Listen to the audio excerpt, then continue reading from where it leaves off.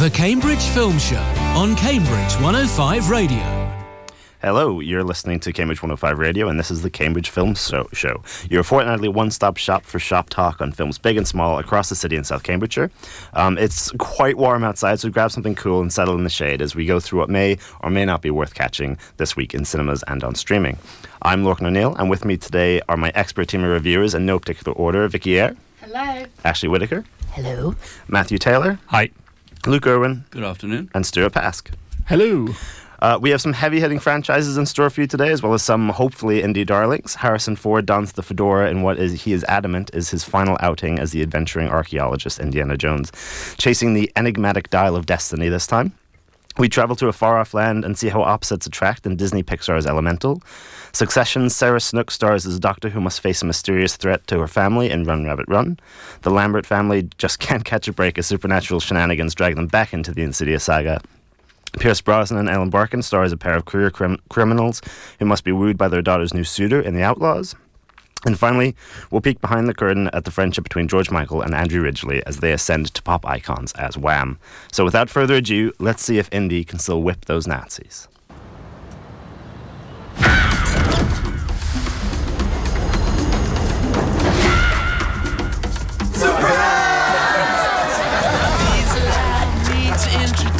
I'm retiring.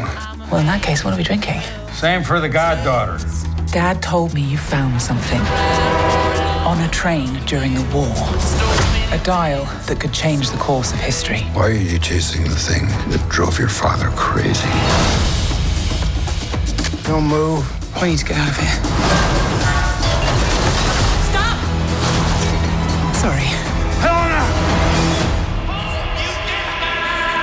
Dr. Jones, get him.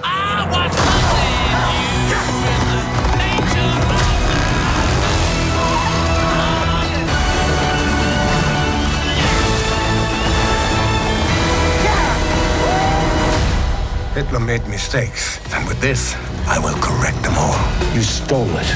Then you stole it. And then I stole it. It's called capitalism.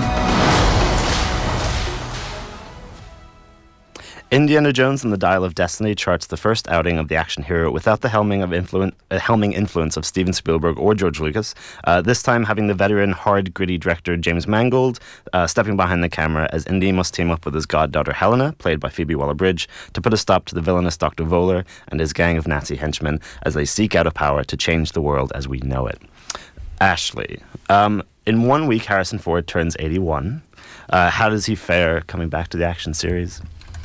One of my favourite things about it actually is how they treated an older character. They're not trying to do the old Tom Cruise, let's strap him to a plane and show that 50 and 60-year-olds can do it. The action suited him. He's doing a lot of tactical driving, which he's good at, and he can do sitting down, some ginger diving. I thought he was great, and they had enough kind of younger, faster people around him doing some other stuff. So I think he's still an action hero. He's an 80-year-old one. Stu, it's quite an uphill battle whenever anyone has to take the reins and end a series that was completely manned by Steven Spielberg. Is Mangold pushing above his weight a little bit? I think it was always going to be a challenge for anyone to take on the indie films after the original three. We don't really talk about Kingdom of the Lost Skull. That was sorry. Crystal Skull.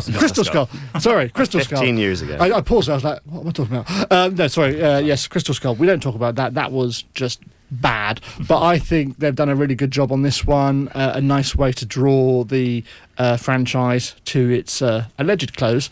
And I think it's really sort of holds up to some of the older titles in terms of the action, the return to the Nazis being the villain. And I think it's sort of a bit more true, gritty indie an underdog indie, not like supreme indie like in the last film. So I was quite pleased with it.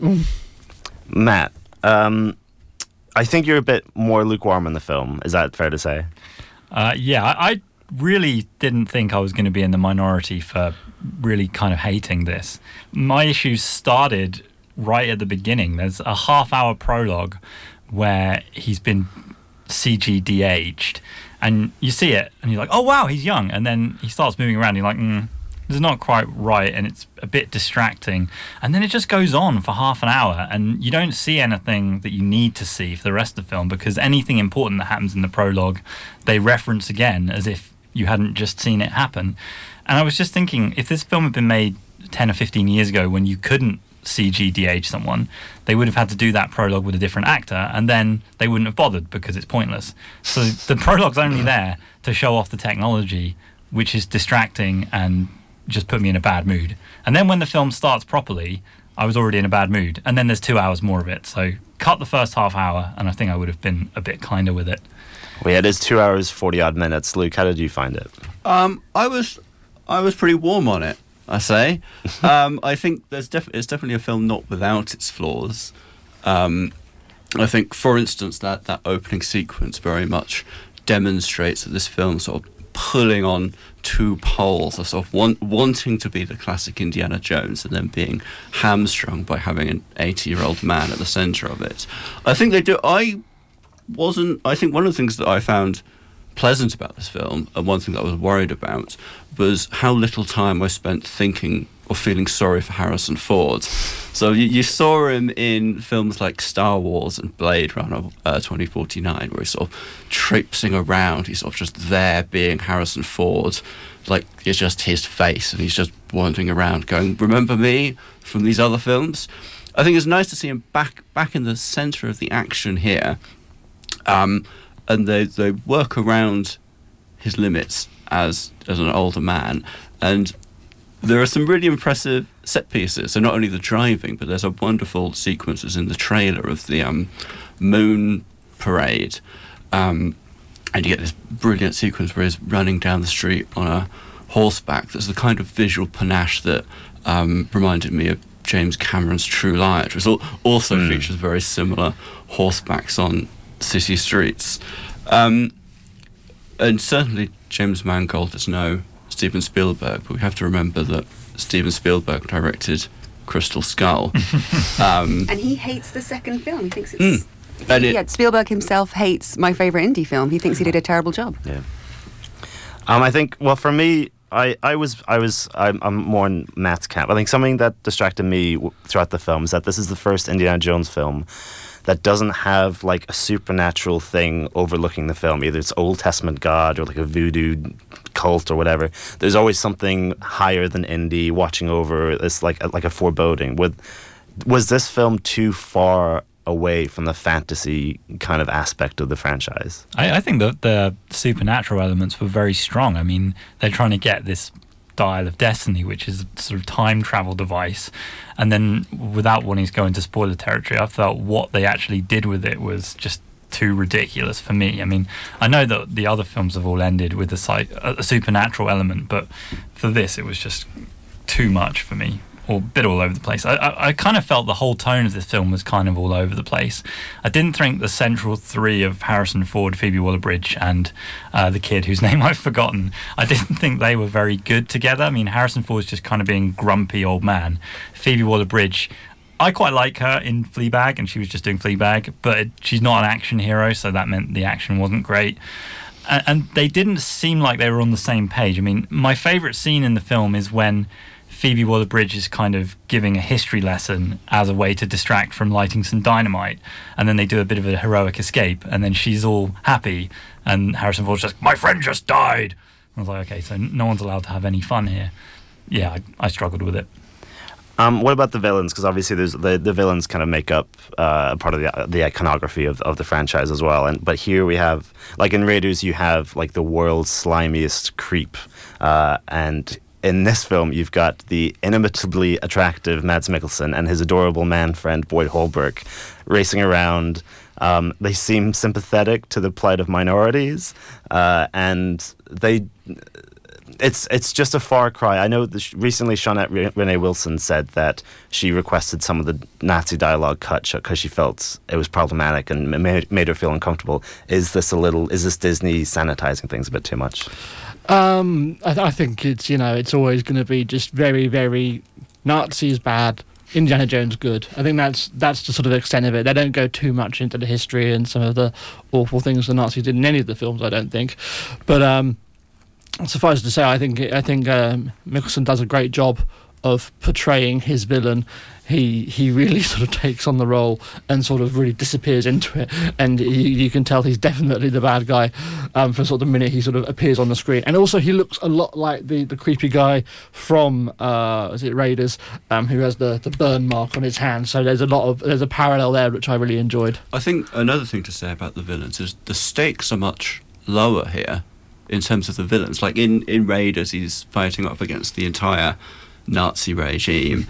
Here he's sort of just one guy and Boyd Holbrook, and we don't even know what their plan is. Yeah, and that you could see that as a flaw of the film, because it seems kind of ridiculous that it's not really an underdog story. It's sort of a scientist and a man with a gun against Indiana Jones. You think, well, what's the battle here? But I kind of like that they switch it up. I mean, it falls into a couple of these genre conventions that you get in all these kind of adventure films where, Indiana Jones is sort of one step ahead because he's used his, archaeology skills, and then the bad guys just sort of follow them along. That kind of feels a bit lazy, a bit of a lazy way to do it. But I think the performances from Mads Mikkelsen and Boyd Holbrook, they're charismatic enough that I think that works. Yes, and I enjoyed as well how they do sort of blend in some historical set pieces into the narrative of the film, and I think it's really clever how they sort of work those sorts of things into movies. And particularly for me, the fact they sort of play on the fact that actually after World War II, a lot of German scientists did defect to the United States for their rocket program and went on to form the basis of the Apollo missions and all the moon missions and stuff. So I thought that was really sort of interesting way how they sort of mirrored that in the film. But they weren't still secretly Nazis. No, they weren't. Yes, definitely weren't. How do the side characters shape up? Because we got Sala back from the original films. Antonio Banderas shows up as just a Tom of Finland-esque fisherman. My heart melted when I saw John Rhys-Davies wander back in his garb in the desert. I love that character. And you were just mentioning before, like, where is Data? We definitely should have brought Data back. That was I loved that kid. But I think they were trying a nod right at the end with Phoebe Waller-Bridge. There's a lot of hat work. It was kind of an extended metaphor throughout, because I think the director's a fan, and I thought it was really cute. And right at the end, when there's people walking away down the street, Phoebe Waller-Bridge puts Data's cap on. It looks exactly like the hat the kid wore, and I thought that was adorable. I don't remember much about her sidekick, the little kid. He was cute enough. Nowhere near Ke Huy Quan's level. Phoebe Waller-Bridge, I do like her as well, but very, very distracting because it's Fleabag. Well, I was going to say, because I wasn't a fan of Phoebe Waller-Bridge in this one. I think the character as written was fine. I just think her persona just was a bad fit. But do we think, because this was released in the UK a few days before kind of lots of other territories, it was released here before the US and stuff. Do you think that was them trying to get the UK to give some positive reviews for Phoebe Waller-Bridge? Because Kathleen Kennedy has said she wants this character to be her own kind of spin-off character franchise. I don't think Phoebe Waller-Bridge is perhaps a big enough name for her to be drawing box office audiences. I think Indiana Jones is the guy here. I don't think anyone's going to see this film because Phoebe Waller-Bridge is in it and they've never heard of Indiana Jones before. I agree with you. I didn't particularly care for her in this role. Like, I didn't even like Fleabag, so it's a bad start. She's quite an odd fit for it, don't you think? There's kind of a smugness to her performance that felt like it was undermining. Very unlikable. Yeah, it does feel like they've cast Phoebe Waller-Bridge to play Phoebe Waller-Bridge based on all of her previous performances, and this isn't her first blockbuster. She's done sort of voice acting and sort of motion capture work for Star Wars, so it's not like it's totally unfamiliar territory for her. But yeah, I just don't see where the box office appeal for her is. So overall, is this one to catch in the cinemas, or wait until Disney Plus? Go and see it in the cinema. Cinema. It's event cinema. Yeah. And definitely directed by a fan, and it is my favourite franchise of all time, bar scream. Well, if you do watch it in the cinema, though, the CGI in the opening will be much more distracting. Because I saw it in IMAX, and then you can really tell that something's not quite right. But the de-aging technology is getting better. And I also think that you just have to come to expect that. I think apart from anything, it's, we talk about the CGI in this, but what about, these superhero films that are just chock full of CGI? I'd rather have CGI of a kind of wonky. I don't think no one's defending the CGI superhero films here. I don't think. Well, catch up. There's a slew of action films coming out in the next few weeks, so catch Indiana Jones on the big screen while you can. It's a certificate 12A, and it's screening at all 3 Cambridge cinemas. Sticking with Disney, we're going to visit Element City.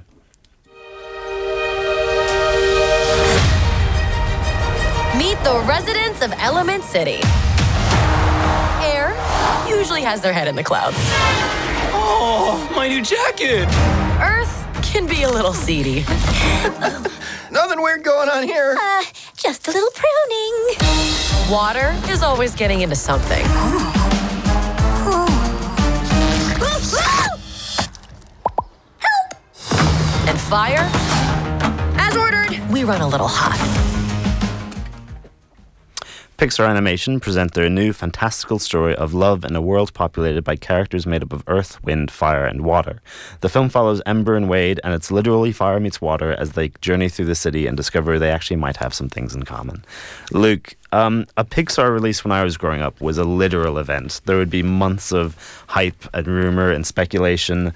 I've heard precisely nothing about this film. Can you tell me any more? Should I have heard about this? Yeah, I remember when this film was sort of announced about a year ago, and there was sort of wild scoffing at the fact that this feels like such a parody of a Pixar film. It's like, oh, here's an oddball couple who go on a crazy adventure and they learn a thing or two along the way.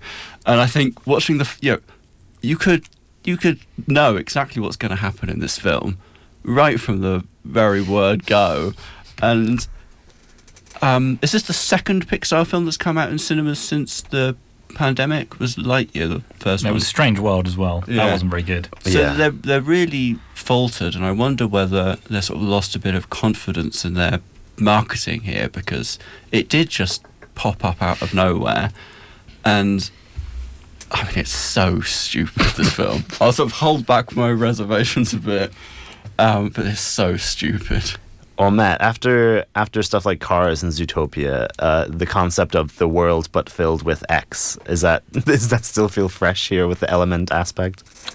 I actually did quite like this, and the audience I saw it with yesterday seemed to agree, because it actually got a round of applause at the end. Not from me, from other people. But yeah, I mean, I thought Element City was cool.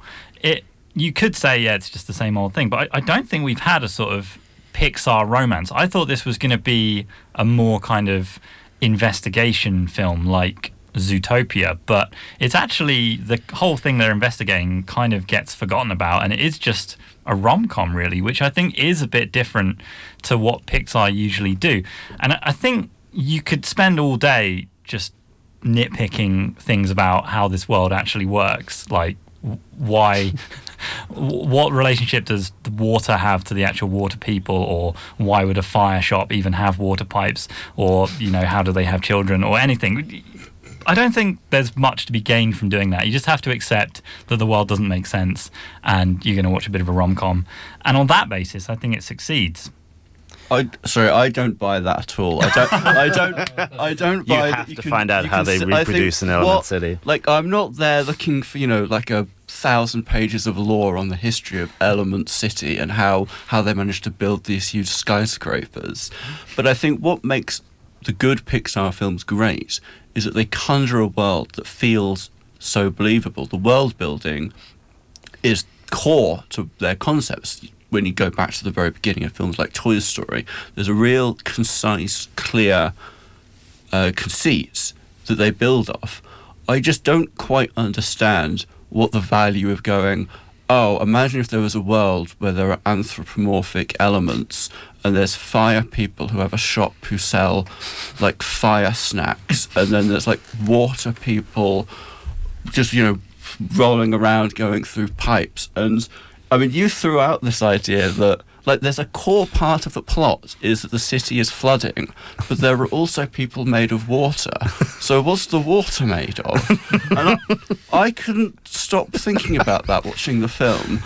And I know it. This is why adults don't watch kids' films. Yeah, You're overthinking it. I know this is a children's film, and maybe children aren't thinking about this to this extent, but I think children are smarter than we give them credit for. And you look at the good Pixar films, they get the fundamentals right, and I think kids pick up on that. They might not pick up on intricate subtext. Like one of the strengths of this film is they do a really good job using the visual metaphor to look at tolerance and sort of this melting pot city.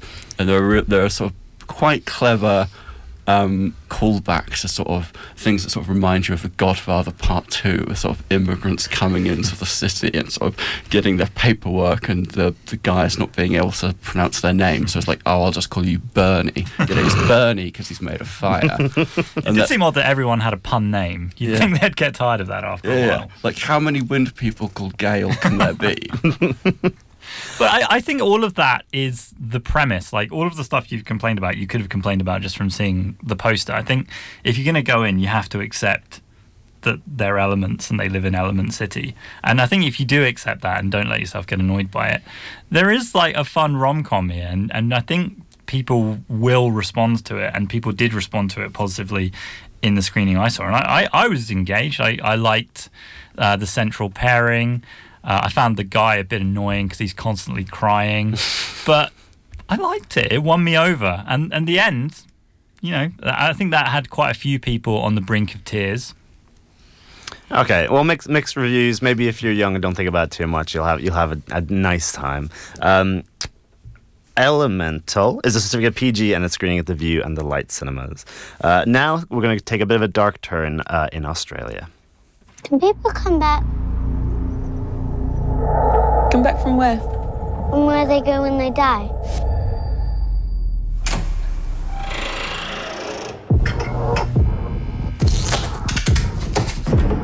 I had a sister. Her name was Alice. What was she like? She liked animals. She'd find wild rabbits and bring them home. You're so cute. I love you. She went missing, and she was only 7. I'm 7.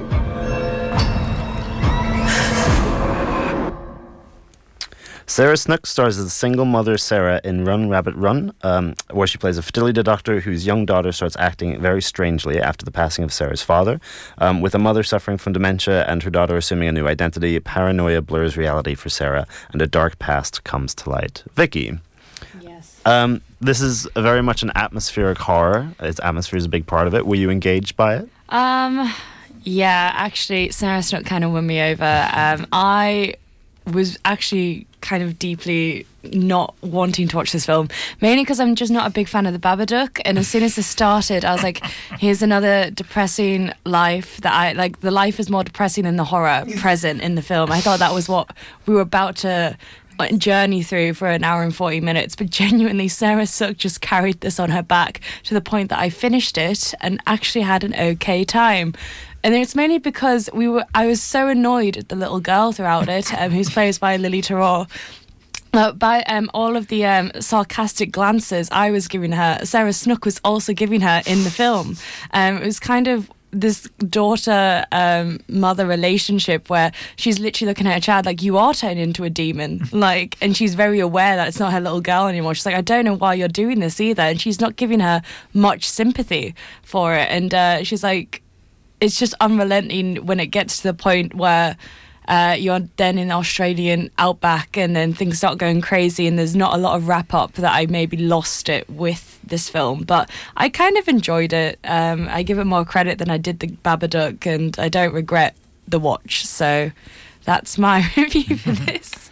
Well, yeah, kind of mentioning the Babadook and stuff like Hereditary as well. These minimalist horror is quite popular. Is this perhaps a mumblecore situation though, where someone makes some cheap cheap. Some people make a splash of some cheap indie comedies, and then everyone starts to replicate it. The market gets oversaturated because they're cheap and easy to make. Is this situation? It could have been. I mean, it was very similar to The Babadook. I didn't think anywhere near as good, but definitely the idea of is the horror real or is the mum just mentally ill was, the theme for me all the way through. And I don't think you can sort of discuss this with people you've watched it with and come up with your own conclusions, which I like. There's no kind of definitive answer to it all. But yeah, I would agree with Vicky. I thought it was all right. I was actually kind of identifying with the frustration of Sarah Snook as the mum trying to deal with this little girl, because children can be little demons sometimes, even when they're not being possessed by spirits from beyond. The soundtrack was a bit oppressive for me. There's a lot of very kind of droning sort of horn sounds which kind of induce dread in you when maybe the film isn't really earning it. But I don't think it was terrible. I don't really understand why this is rated so low on IMDb. I thought it was absolutely fine, with some good ideas and lots of stuff to discuss with people afterwards. Ash, was there anything original in the character's setting here? There's a big reveal towards the end, and I actually thought that was pretty cool, but too little too late. I think they could have reworked it and told you that a lot earlier. And Sarah Snook did do an incredible job, and she's purposefully unlikable in certain ways and very complex, and you would have understood that character a lot more had we been let in on the twist earlier. So it was a brilliant idea, but I think just all out of order, not quite presented in the right way. Yeah, a bit TV showish, I thought, from me. Luke, what was your takeaway from this? Was it scary? It was atmospheric, and that's become a bit of a we sort of use the phrase elevated horror for films that aren't actually scary. There's plenty to like about this film. So I was really looking forward to this film because of Sarah Snook. She's just come off of Succession and getting rave reviews for that, and I was a bit disheartened to see that the film that she was doing after that was a horror film, which you kind of feel like is this where you're going to get your where you're really going to be able to stand out as an actor. But she does a really good job carrying this film. I think the flaw, and perhaps the reason that it's getting the negative reviews that it is the screenplay is really not doing the film justice. There's a real problem at the heart of the film, which is that everyone involved, all the characters know the big secret, but the audience doesn't. So there's a lot of people giving sideways glances and sort of going, do you know what I know? And the audience is sitting there thinking, we don't know anything. And it gets quite repetitive at times. They're sort of trying to build this tension and trying to build this mystery, but because there's no actual plot development within that, it becomes a little bit tiresome.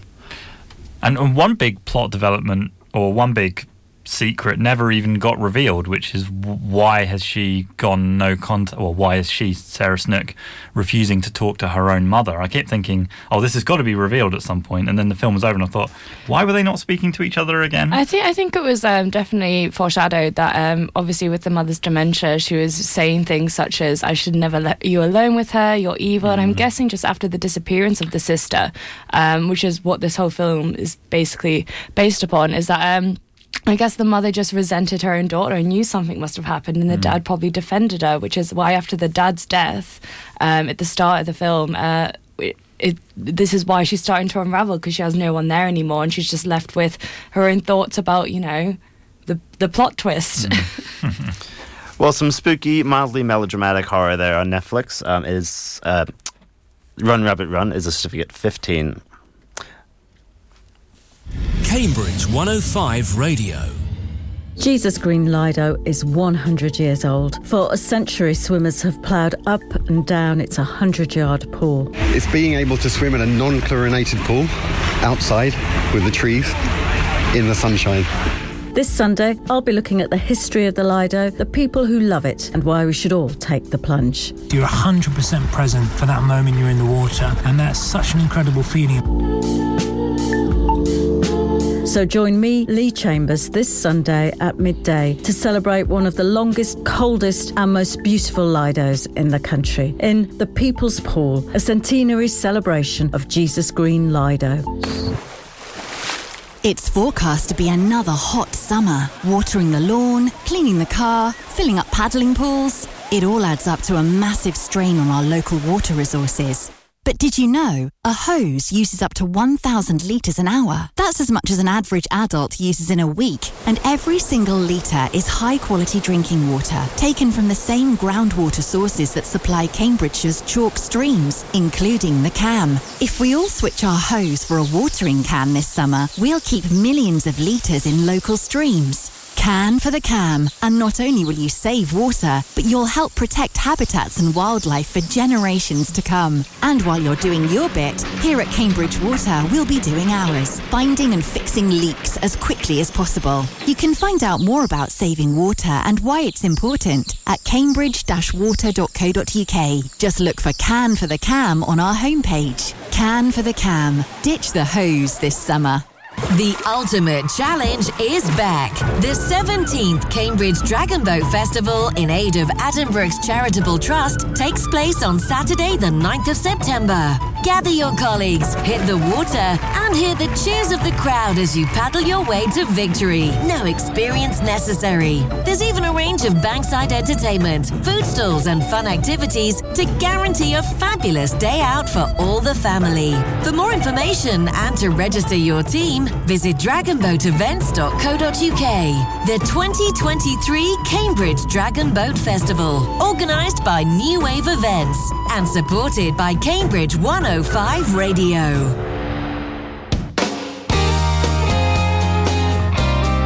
Cambridge 105 Radio. You're listening to Cambridge 105 Radio, and this is the Cambridge Film Show. We're just about halfway through our fortnightly review of new releases. I'm Lorcan O'Neill, and here again with me are Matt, Vicky, Stu, and Ashley. Now it's time for an off-season fright. Are you ready? We're ready to forget the further, once and for all.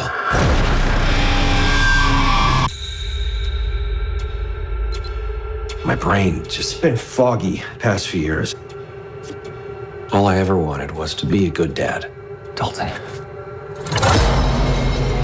Mom. Renee.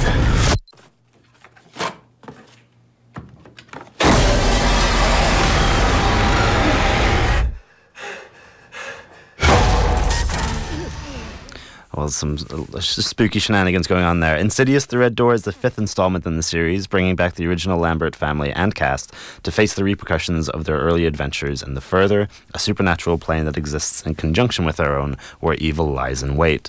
Vicky, you've seen this one. I have. I'm fairly out of the loop with these films now. I think the last one I saw had something to do with a girl in an apartment and there's monsters in the walls or something like that. That was number 3. Is this a return to form? Did the series ever lose it at any point? The series never really lost it, but the last 10 years of Insidious films, which was the last 2 films, number 3 and 4, are just prequels. Insidious and Insidious 2, this is the main theme we're going back to. This is Patrick Wilson, who plays Josh Lambert. We're back with the Lambert family. We're back with Dalton, who was the original child that was, demented in the first film. And I'm so happy to be back, and I'm so happy that this is Patrick Wilson's directorial debut, because I have not been that genuinely terrified in a screen in so long. I was there last night, and there was people yelling, there were people walked out, there was popcorn flying. Insidious it's like a jump scare franchise, but the thing that makes it different is that the jump scares, the thing that is scaring you, is genuinely horrifying. Like, the demons that are making these scares, I still, on the walk home, was like, I need to get home just a little bit faster. Oh, did I leave the kitchen door open, or what's happening? That is something I still think about when I leave these films, and it's probably one of the franchises that, as well as the Conjuring series, I have grown up with. I saw these all in the cinema since it's probably one of my first 15 rated films, and this franchise has generated now nostalgia, and to the point where I'm actually glad to be back with these characters, that these are back on my screen, and it is for a finale, and I think it's genuinely paid off. Yeah, I agree. I think for me, the creativity of the world, especially the further, is something that makes this film stand out. Where they've really put the effort into the visuals and make it not run rabbit run. Patrick Wilson, who plays the dad in the series, he's from Aquaman. He's from a bunch of stuff. This is his first directing role. He decided to, I guess, it feels a personal attachment. How did he do in his first feature? He did well. The thing that differentiates these films from the first two is that Patrick Wilson, who plays the father, is now estranged from his family, and I think he's done that in a clever way so that he doesn't have too much screen time, but is still like there for monumental moments. What he has done is directed Ty Simpkins, who plays his son in the film, Dalton, to a degree that he brings back the further with a flash. So the way that the film starts is that you're at the end of the second film and they're being hypnotized to forget everything about what has happened to them for the past year. And then so the audience don't have to really have watched any of the other films because you're with them and they're cloudy, they don't have the memory. And he's directed Dalton to start college, and suddenly his art teacher tells him to count, and suddenly he's counting down, and then he completely goes. And it's like father and son realizing that their memories aren't just hazy, they have been hypnotized and the demons are out to get them. And I think he's Ty Simpkins. It's all the original children from the from the first two films. You've got the son Foster as well, and he's had a great year. I forgot he was in The Whale earlier this year. He took some time out of acting and then he's came back, and I'm glad that he became such a main character in this film. You really got to see who he was as a grown-up. And then do they take full advantage of the kind of fantasy element in this film, or is it more kind of house domestic horror? Oh no, the fantasy's there. Those dark, creepy spaces, the demon, the tiptoe through the tulips. It's very much all present. The jump scares are, very, very creative. They know how to do this kind of horror. Like, it's obviously, produced by Blumhouse. You've got everyone on board. They wanted to go out with a bang and bring the legends with them. You've got Elisa, who's been throughout the whole franchise, and you've got the two paranormal detectives, and they have like a little screen time, and everyone, gave a little round of applause for them because everyone, I think, just genuinely is in love with what Insidious has done for the horror genre. Well, if you're a fan of the franchise, it sounds like the perfect way to end it. Insidious The Red Door is a certificate 15 and is playing at the View and the Light cinemas. Now we're getting an insight into an unorthodox family business in The Outlaws. My parents just emailed that they're coming to our wedding. Oh, I get to meet your parents finally. Are you psyched? You're not psyched. Are you psyched at all? Is there any psyched happening? Sitting on top of the world, I'm up. You haven't met this woman's parents yet? They've been off the grid the whole time we've been together. It's going down, baby, what's up? Hey! Billy and Lily McDermott. Meet my parents. Pleasure to meet you, Neil. You're very attractive. Well, thank you. That's not a compliment. For me, it's too much. You deserve something better than that pasty little goober. Dad, just give him a chance. Well, what does a bank manager do? I manage all the security. It's the best. When bank manager Owen, played by Pitch Perfect and Righteous Gemstones star Adam Devine, meets his future in-laws, Pierce Brosnan and Ellen Barkin, things get a little frosty, and a subsequent heist at his bank implicates his new parents and throws the family into a greater criminal underworld. Matt, director Tyler Spindell has the dubious honor of being associated with Adam Sandler's Happy Madison inner circle. They make films like The Hot Chick and Jack and Jill, rather notorious. I'll admit I have a soft spot for Hubie Halloween, but that's probably about it. Is this at least some kind of crash mean-spirited guilty pleasure like those other films? I liked this. I thought it was actually a lot better than I thought it was going to be. I didn't realise it was Happy Madison going in, and my heart did sink a little bit when I saw that title card come up. But then I was pleasantly surprised. I mean, I think a lot of your enjoyment for this will depend on how much you can tolerate Adam Devine. To me, he's actually kind of a cross between maybe Jack Black and John Cena. And he was really giving 100% the whole time. Doing a lot of screeching, a lot of weird, silly faces, a lot of physical comedy. He dresses up as Shrek at one point and gets thrown around a bank, which I actually really enjoyed. Yeah, I think if you go in with low expectations, they will be met and cleared. Pierce Brosnan's having an absolutely brilliant time delivering sort of incredibly threatening and gruff lines. Are you calling my wife a liar? And, I mean, if you find that funny, I'm sure you'll enjoy the movie. It's great. Yeah, check it out. Vicky, how does this film sit in like the long lineage of Meet the In-Laws movies? I mean, it's good. I think Adam Devine is just... I do disagree with what maybe you said. I think he has great main character energy. He's been in Pitch Perfect, you know, he's been in Modern Family. He's done the rounds, so that he's such a familiar face that you genuinely have this kind of comfort from him, and that's the perfect kind of comfort character for when you have the great Pierce Brosnan, Ellen Barkin being your in-laws, and you know, wrecking your life within your potential marriage to Nina Dobrev, who I'm glad is back on screen in a comedic kind of role. I think she's like I genuinely cared when she got kidnapped in this film. I think she's it doesn't normally come across as like, oh, you know, the daughter, she's getting kidnapped, no one really like cares about it, why is everyone going through all this trouble? I cared that Nina Dobrev went missing. And I just think everyone has quite a cool role in this. Even Julie Haggerty and Richard Kind, the perfect kind of parents for Adam Devine in this film. Everyone was just having a blast, and it was just ridiculous, but not over the top ridiculous. It's just a good film.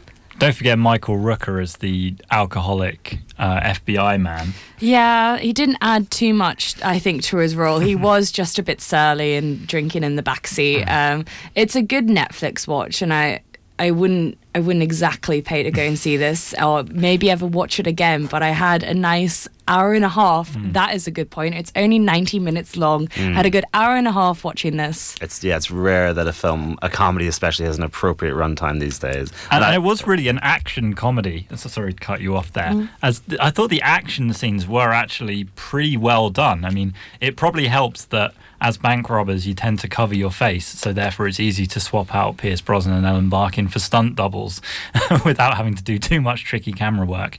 But beyond the bank robberies, there's also a really cool car chase where they just smash up a graveyard.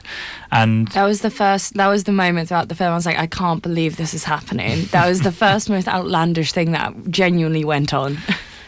Is it like, because it's a kind of hitman bank heist film, do we feel like we're taken into this underworld, or is it kind of is it a very soft touch? No, it's very, very neutral. There's no real danger throughout all of this. There's no threat. I had no emotions. Yeah, I mean, it's not particularly believable, and the idea that they have to go and rob these banks to get the ransoms to pay for Nina Dobrev to be rescued is like, well, clearly your plan didn't involve needing all this money, so you could have just skipped the bank heist, but I'm glad they didn't. And Vicky, do you feel like they balanced like Matt said, the action and the comedy was fairly well balanced? Do you find that, or did one kind of overtake the other at all? No, everyone was very, very well played out. I think everyone had a little bit of a time to shine, especially Julie Haggerty. I think she's a gem. Her little montage. I just had a good time with them on screen, but also didn't miss them when they were gone either. All right. Well, a quality ensemble. Yeah, I agree. Richard Kind and Julie Haggerty were definitely the standouts. Julie Haggerty from Airplane. Loved to see her back, and Just Friends.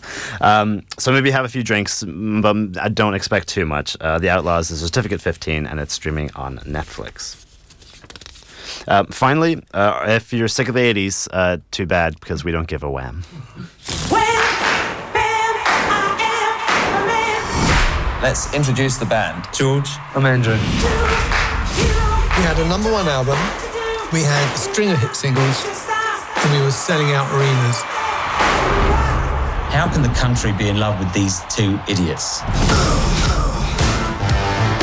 We met when I was 11 and Andrew was 12. And there was only ever one thing that I wanted to do. Be in a band with George. Andrew changed my life in exactly the way someone needed to change my life if I was going to be a pop star. And that was it. Wham! Veteran Netflix documentarian Chris Smith delivers a chronology of George Michael and Andrew Ridgeley as they grow up in Watford, form the hit sensation band Wham, and face deep personal hurdles as the group achieves international attention and acclaim.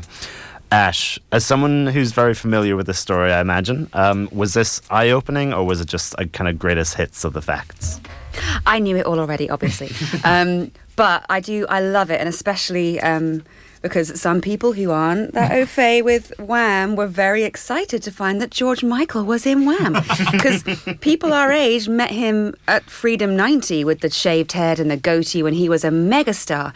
And it's really nice to remind everyone where they started, and it just made with such love because Andrew Ridgeley, his best friend and bandmate, was so heavily involved. He's on the press tour with Shirley off of Pepsi and Shirley, and they completely co-sign it, and it's just a lovely warm hug of a run-up before this guy exploded into one of the biggest pop stars we've ever seen.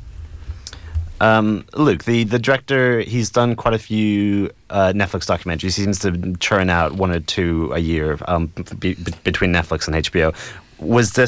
Does it feel like more of an assembly line kind of film, or was this film taken in good faith? Yeah, this is the fear when you have a documentary like this, that's you're going to track the rise and fall, or less fall in this, more just rise of someone's career. You're thinking it's going to be, like 1979, this happens, 1980, this happens. But there's a real flair to the way this is directed. I think part of it is the involvement of Andrew Ridgeley, to the extent that it feels very intimate and personal, even though it was Chris Smith who directed it.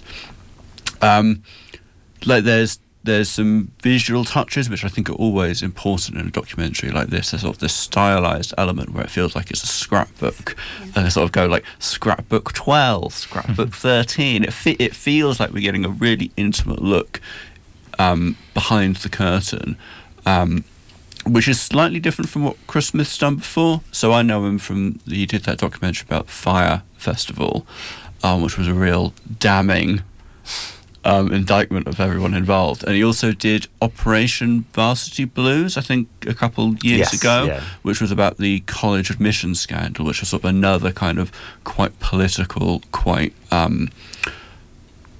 scathing look at a certain issue. So to see it, and he also did was he involved in Tiger King as well, which I think was another one that was kind of, pointing fingers. And this is anything but that. Yeah. There's a real change of pace for him, but equally as good as his other work.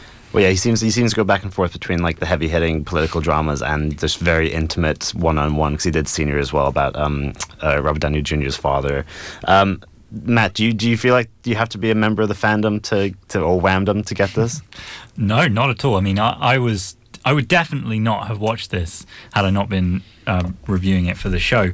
And I'm really glad that I did, because I just knew nothing about Wham other than that song, which gets played at Christmas all the time.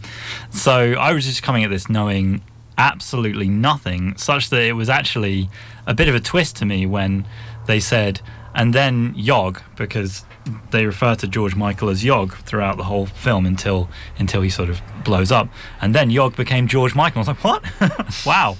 Shocking to me, probably not to anyone else. But yeah, a great story, really beautifully told about the friendship between these two guys and how they manage the fact that there's a huge sort of talent gap between them, where one is just becoming this incredible pop star and one of them just kind of wants to have a laugh and be in a band with his friend.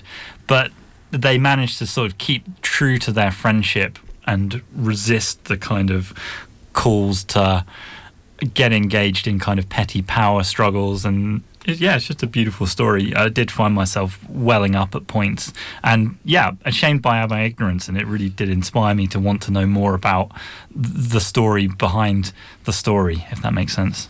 Did obviously it's called Wham, but was anyone disappointed that it doesn't go into the film ends in 1986 with the farewell tour or the farewell concert? Was anyone disappointed it doesn't go into post Wham George Michael?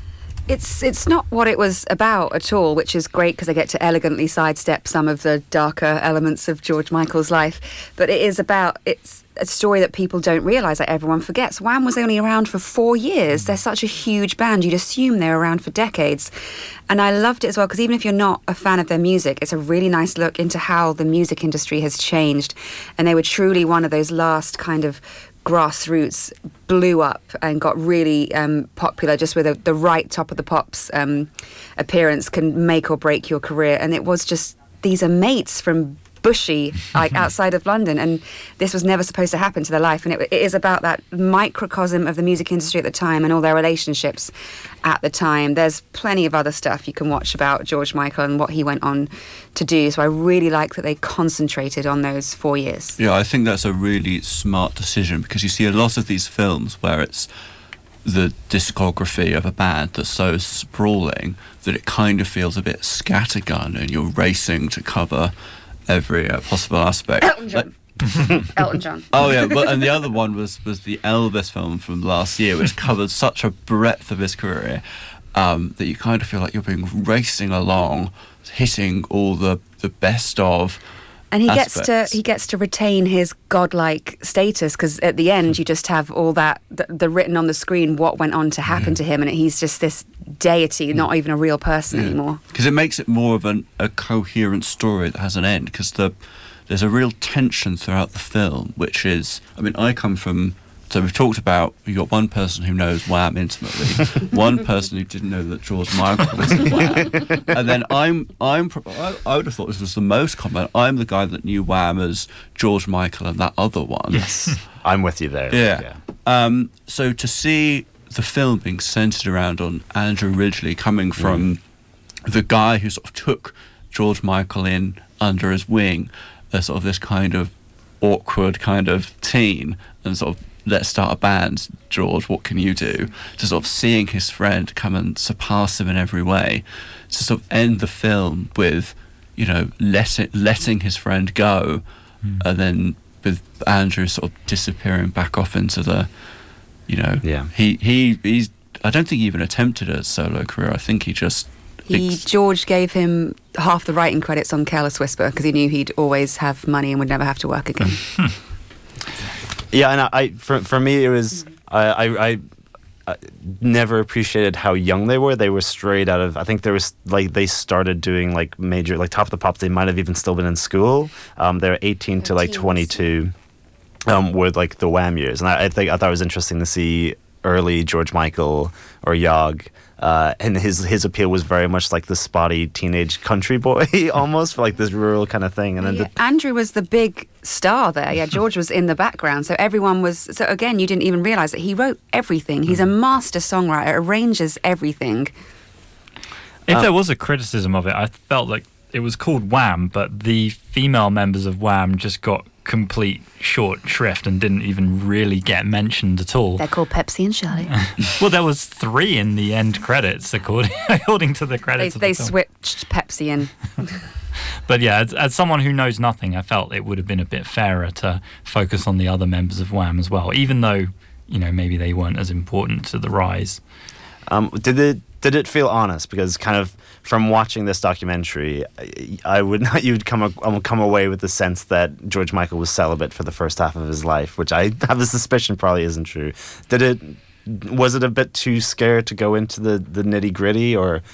There is a sense of it being a little bit sanitized, but I think because of everything that George Michael's gone through later in his career, it was quite nice, I think, to see this sort of as a counterpoint that doesn't necessarily need to delve into some of those other issues that have become tabloid. Yeah, Andrew and Shirley are famously very protective of him, never sold any of his secrets. They were his best friends right until the end, so you were never going to get any dirt out of them. It feels honest, in as much as it feels honestly Andrew's perspective. That's not necessarily an objective truth, but I think that's what a film like this is for.